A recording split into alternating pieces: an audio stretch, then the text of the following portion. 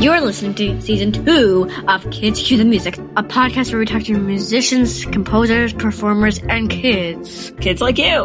We're asking the questions you've always wondered but never had the chance to ask. And we'll listen to music to see what makes it so interesting and fun, and sometimes strange. Because music is for you. I am your co-host, Zara Lane. And I am your co-host, Rebecca Lane, Zara's mom and director and owner of the Lane School of Music. Let's cue the music! All right. Welcome to another episode of Kids Cue the Music. I am your co-host, Rebecca Lane. And I am the co-host, Zara Lane. With the snap. Nice. I love it. Yeah, and today we are meeting with Dr. Lynn Kuo, who is the assistant concertmaster of the National Ballet Orchestra. So this is exciting. Thank you for being here. Oh, it's my pleasure. Can you tell us a little bit about yourself and the instrument or instruments you play?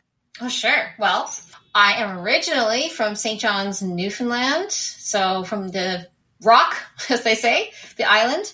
And I started piano first when I was 7 and then didn't start the violin until I was 9. So I was always known as a pianist who played violin. And then eventually I was known as the person who played both the piano and the violin. And then eventually I was advised to choose one or the other. Eventually I chose the violin. And when I came to Toronto for university, I decided to start auditioning for jobs. So I auditioned for the National Ballet of Canada Orchestra job. There was an audition for section violin and an audition for assistant concertmaster. So 2 very different jobs.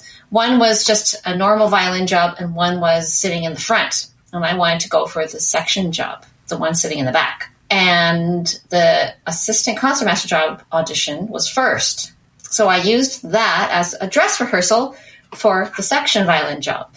But I ended up winning the assistant concertmaster job. That's my story. That's an amazing story. I did not know that. Yeah. I started off playing violin, but I want to play piano. Oh, well, you definitely can do both. Why not? Do you have any advice for someone who's maybe studying 2 instruments? Well, I'm not studying them yet. Well, advice, nothing specific, but I will say that studying both is extremely handy because what you can do with your piano skills is a lot. It helps your understanding of theory and understanding of harmony. It just gives you a leg up, quite frankly. If you're able to go to the keyboard and plunk down chords and your own piano parts of your violin music, I think is an excellent skill to have. I mean, I'm also pretty good with the violin too, because I think yesterday you're playing a thing and I put my fingers on both strings and played on both things, and so it was like a harmony, like it's a double stop. Yeah, of course, double stops. And it's so much easier to play double stops on the piano, isn't it? I find. Because you don't have to go you don't have to hurt your fingers by putting it on 2 strings. That's right. It's a lot easier on the piano. Yeah. I think having piano lessons as well as violin lessons is a great idea. So, Lynn, you play in the National Ballet of Canada Orchestra, and that means that every year you play in a production of the Nutcracker. Yes. I mean, it seems like if you play this every year, you would know it so super well. Like, do you have the music for the Nutcracker memorized at this point? Do you know it inside out? I don't have it memorized. I believe there is one person in the orchestra who does have it memorized, but we all use our music because it's so long. It really is a long piece of music to memorize. Plus, you have to coordinate with so many other sections of the orchestra. It does help to have a visual reference, to have the music in front of you. So no, some parts I totally can close my eyes. Absolutely. I can go on autopilot. And sometimes out of the corner of my eye, I'll sneak up my eyes to the stage to see what's going on. But most times my eye is glued to the music, and then at the top of my eyes, I'll see the conductor's hands waving. So I do need to have all of those things, the music, the conductor, and I'll sneak a few glances at the stage when I can. We were watching a clip of the Nutcracker from the website of the National Ballet, and we saw something. Do you want to explain what you saw, Zara? Because we were surprised to see. We've never gone to see the production, but we know the story of the Nutcracker. I watched some of the movies. But what was in the clip? I think I saw bears or something. Yes! In the Nutcracker I've always watched. don't remember it had any bears in it. What's happening with the bears? This is special because our National Ballet of Canada production is the creation of James Kudelka.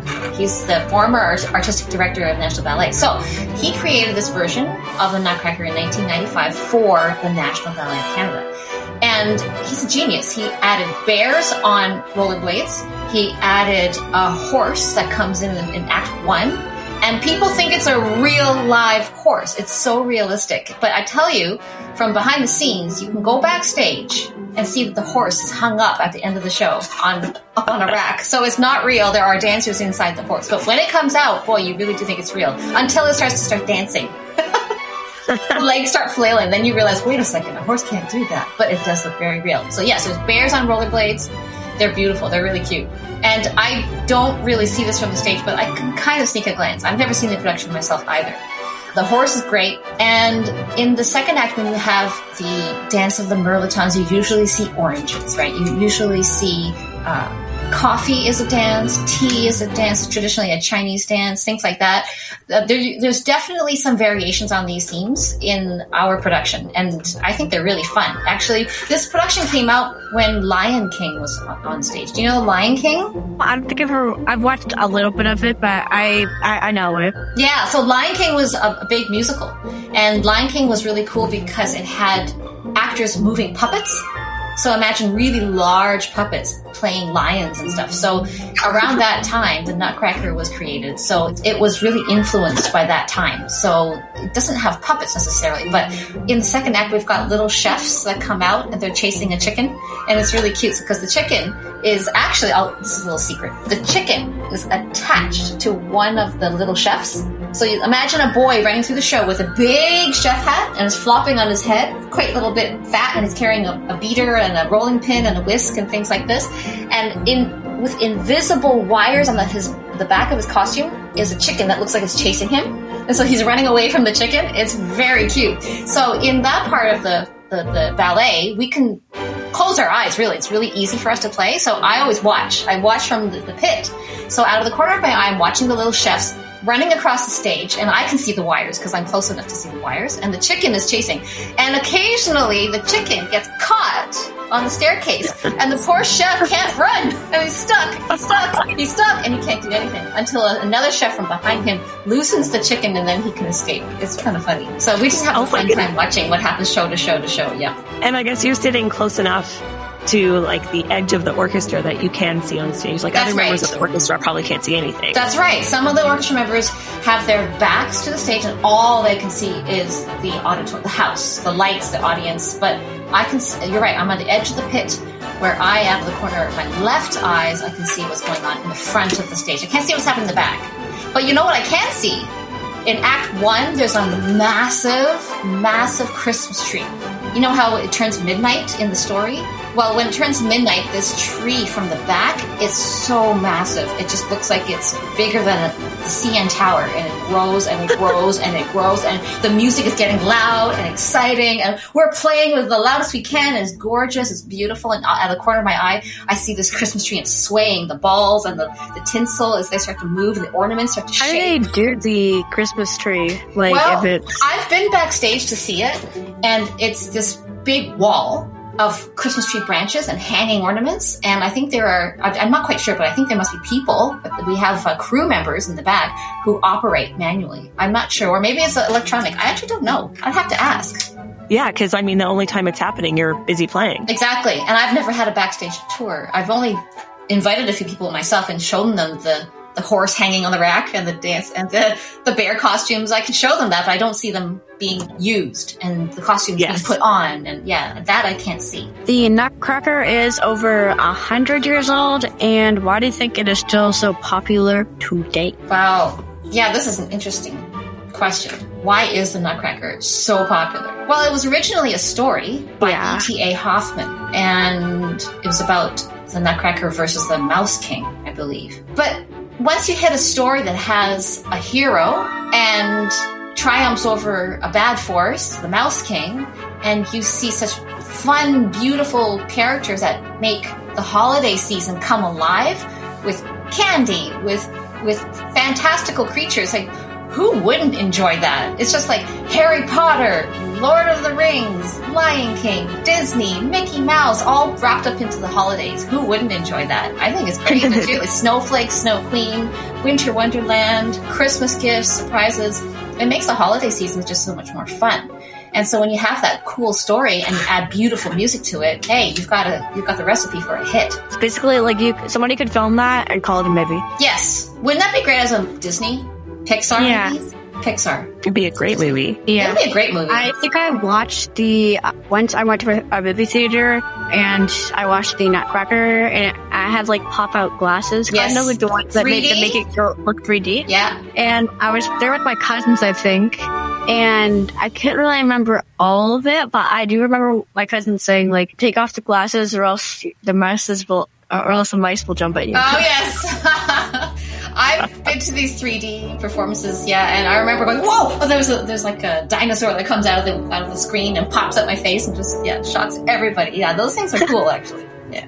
Can you tell us a little bit about the music of the Nutcracker? I mean, we know that it was written by someone very famous. Do you know anything about like the history of how he wrote it? Or, I mean, I'm kind of putting you on the spot here, but like, what is it like to play that music?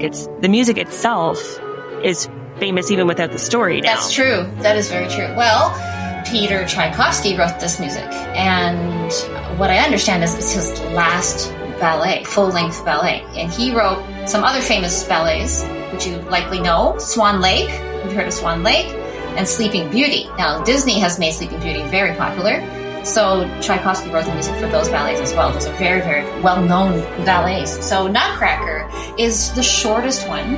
It's only 2 hours long. Thank goodness, because Sleeping Beauty is 3 hours and Swan Lake is almost 3 hours, and it's really long and difficult to play. So I don't know too much about his compositional process, but I do know that, for example, what I found interesting is the overture. So you'll recognize dum bum ba-dum bum bum bum ba-dum ba-dum. Yeah, so you recognize it immediately. Get this. This is really interesting. It's very difficult. It's very difficult for the violins. It's notoriously difficult. As a violinist, we all know the Nutcracker Overture is pretty tough. It's got some tricky moments. So whether you're playing the actual ballet or you're playing it in a concert, in an orchestra, everyone knows, oh, the Nutcracker's coming, I gotta practice it. Actually, I just released on my YouTube channel a tutorial on how to learn that Nutcracker Overture. I saw on your website that you have like free fingerings for download. That's right. I actually share my National Ballet part. Yeah. Yeah. So Amazing. You can actually see what we actually see in the National Ballet Orchestra of Canada. So another fun fact about the overture is that there are no cellos in the overture. They sit and watch us play the overture, and then they start playing after the overture's done.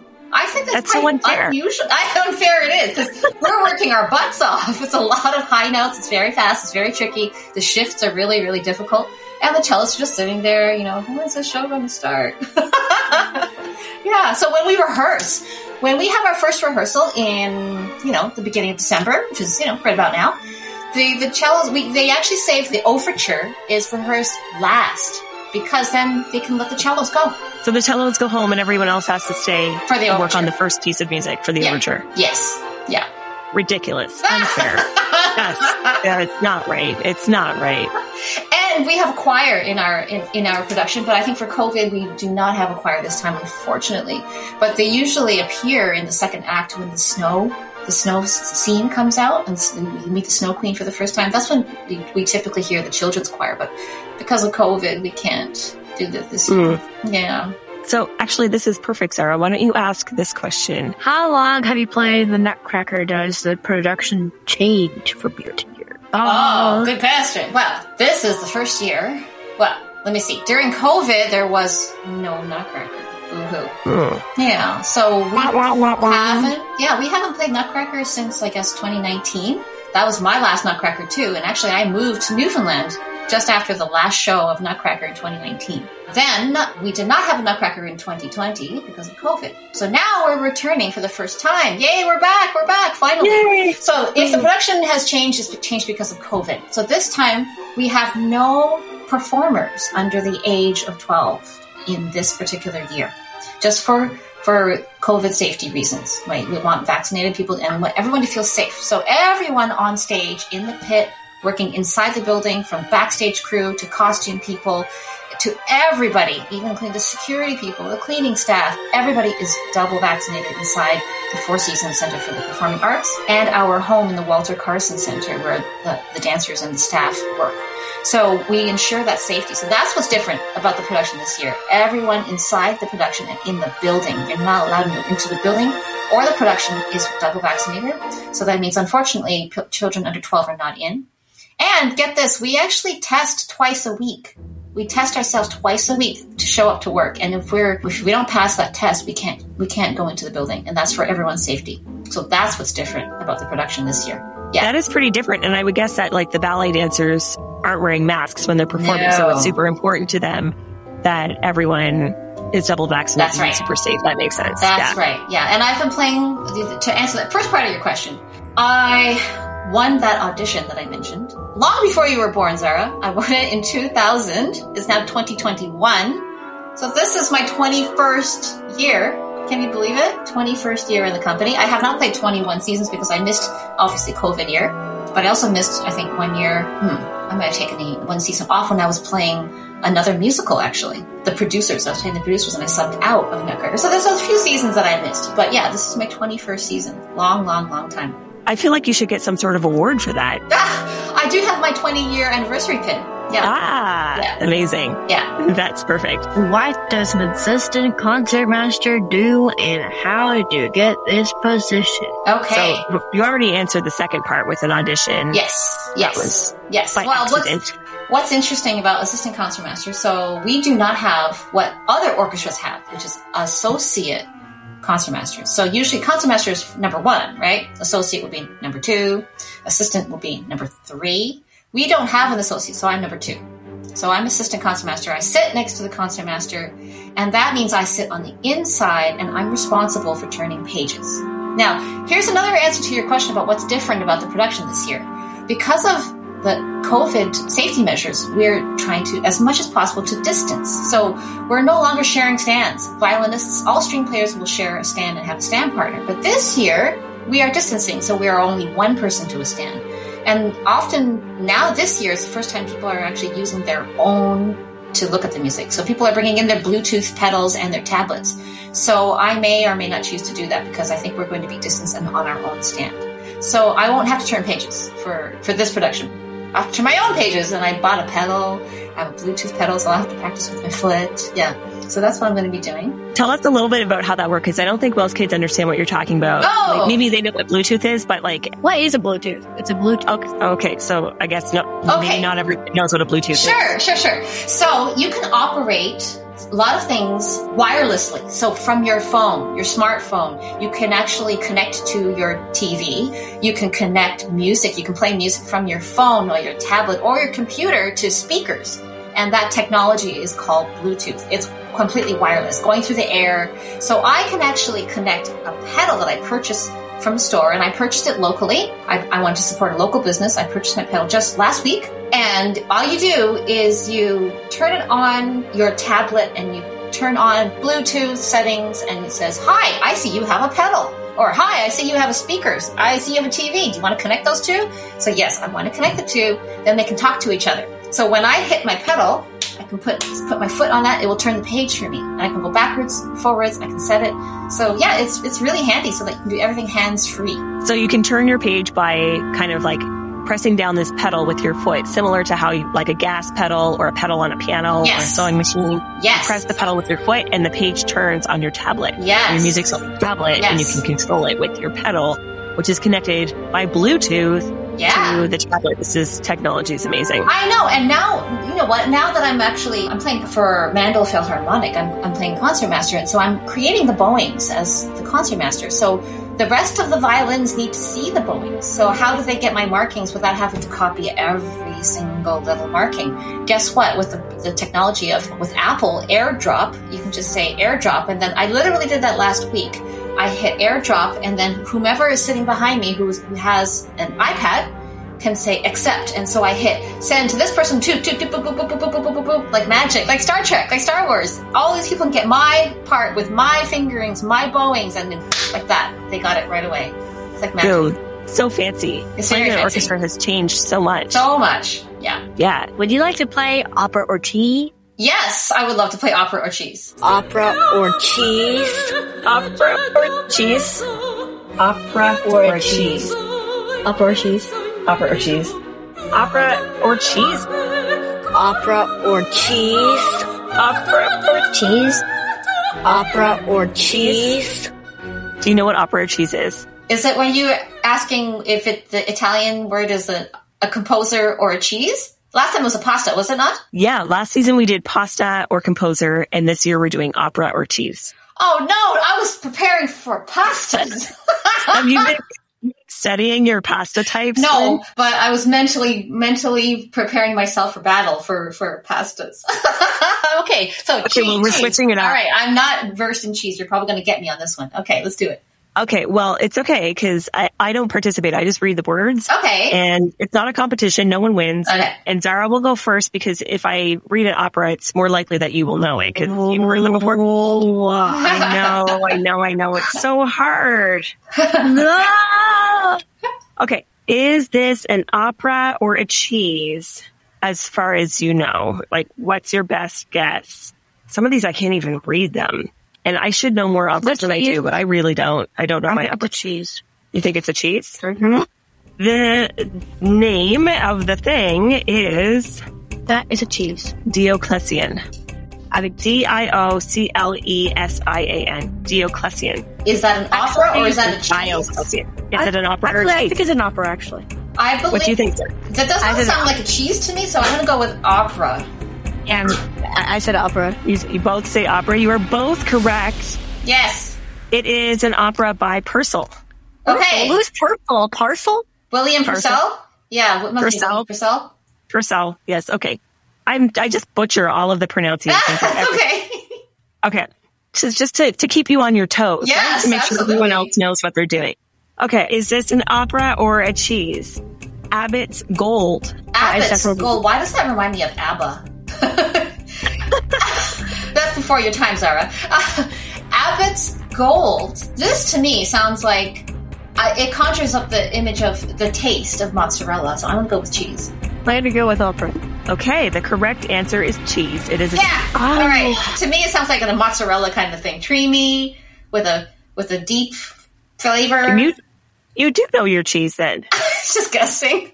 Okay, the last one. We'll do one more. Okay. The last one is Stinking Bishop.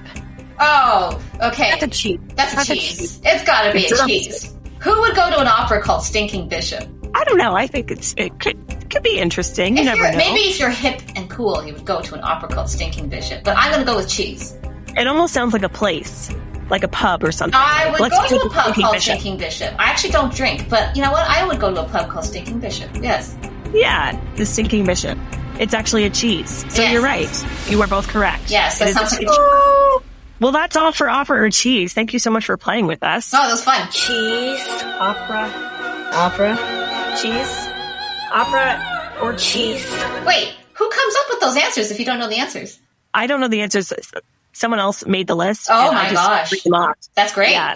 Also, But I can see what list they're on, so I can't really participate. I see. I just read the list. That's cool. Fair. Maybe I should do it next time. It's true. You could, but you'd have to research them, and you have to be allowed to use Google for that. So, I could use your phone. anyway. Lynn, where can more people listening hear more about you and what you're up to? Oh, sure. Yeah, I have a website. I've got 2 websites. lynnkuo.com, and that's spelled LYNNKUO.com. And I have another website, violinwithdrlynn.com. And that's where I have all my courses, and that's how you can look at my private lesson packages and my violin boot camp. So I have a violin boot camp coming up. It's my 4th one. I'm launching my 4th violin boot camp. It's 6 weeks. It's going to be a great winter extravaganza on the violin for any violinist who considers themselves an upper intermediate or advanced or even a professional violinist. And I've got guest artists coming, and I make it really fun. I don't know. I just like having fun being a nerd on the violin. That's what we like to do. So that's my website, and you can also find me on social media. I'm at YouTube /Lynn Kuo, LYNNKUO, and Facebook and Instagram at my handle is Violin Kuo, VIOLYNNQUO. K-U-O. Very clever. I like that. Thanks. Your violin bootcamp sounds like there might be a lot of scales involved. That's what I envision at a violin bootcamp. Is that accurate? It's like scales. There are. There's some, definitely there's some technique. I actually split my bootcamp into 4 main philosophies of my teaching. So I have technique on the violin, and I also want to address musicality, because I don't think many teachers know how to really help a student musically, unless it's, kind of on the side topic. And then I also want to address performance anxiety, getting nervous, and how not to let that destroy your confidence, how to build your confidence. And I also talk about how to practice, because a lot of teachers don't have time to talk about how to practice more efficiently and save your time, because I personally don't like to practice a whole lot. But you didn't hear it from me. You may have heard it somewhere else. Amazing. Well, thank you so much. We will put those links in the show notes. Thank you so much, Dr. Lynn Kuo, for speaking with us today. And we will also put the link my pleasure. Oh, amazing. And we'll also put the link to Nutcracker tickets in case there are still some left. I don't know. Yes. It sells out pretty quickly in Toronto. Oh, amazing. Yes. I'm not sure. Is it sold out? I don't know, but get your tickets fast. Act fast. Yeah. So we'll put those links and you can at least go and see what it's all about. And if there are no tickets left, maybe next year you'll have to act earlier. Thank you so much for joining us for this episode of Kids Cue the Music. We'll see you next time. Thank you. Take care. Bye.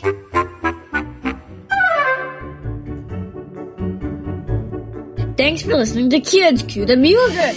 If you've enjoyed this episode, leave us a review. Your reviews help more people like you find our podcast. Don't forget to follow us on iTunes and follow us on social media at Lane School of Music. I am Zara Lane. And I'm Rebecca Lane. See you next time on Kids Cue the Music. Music.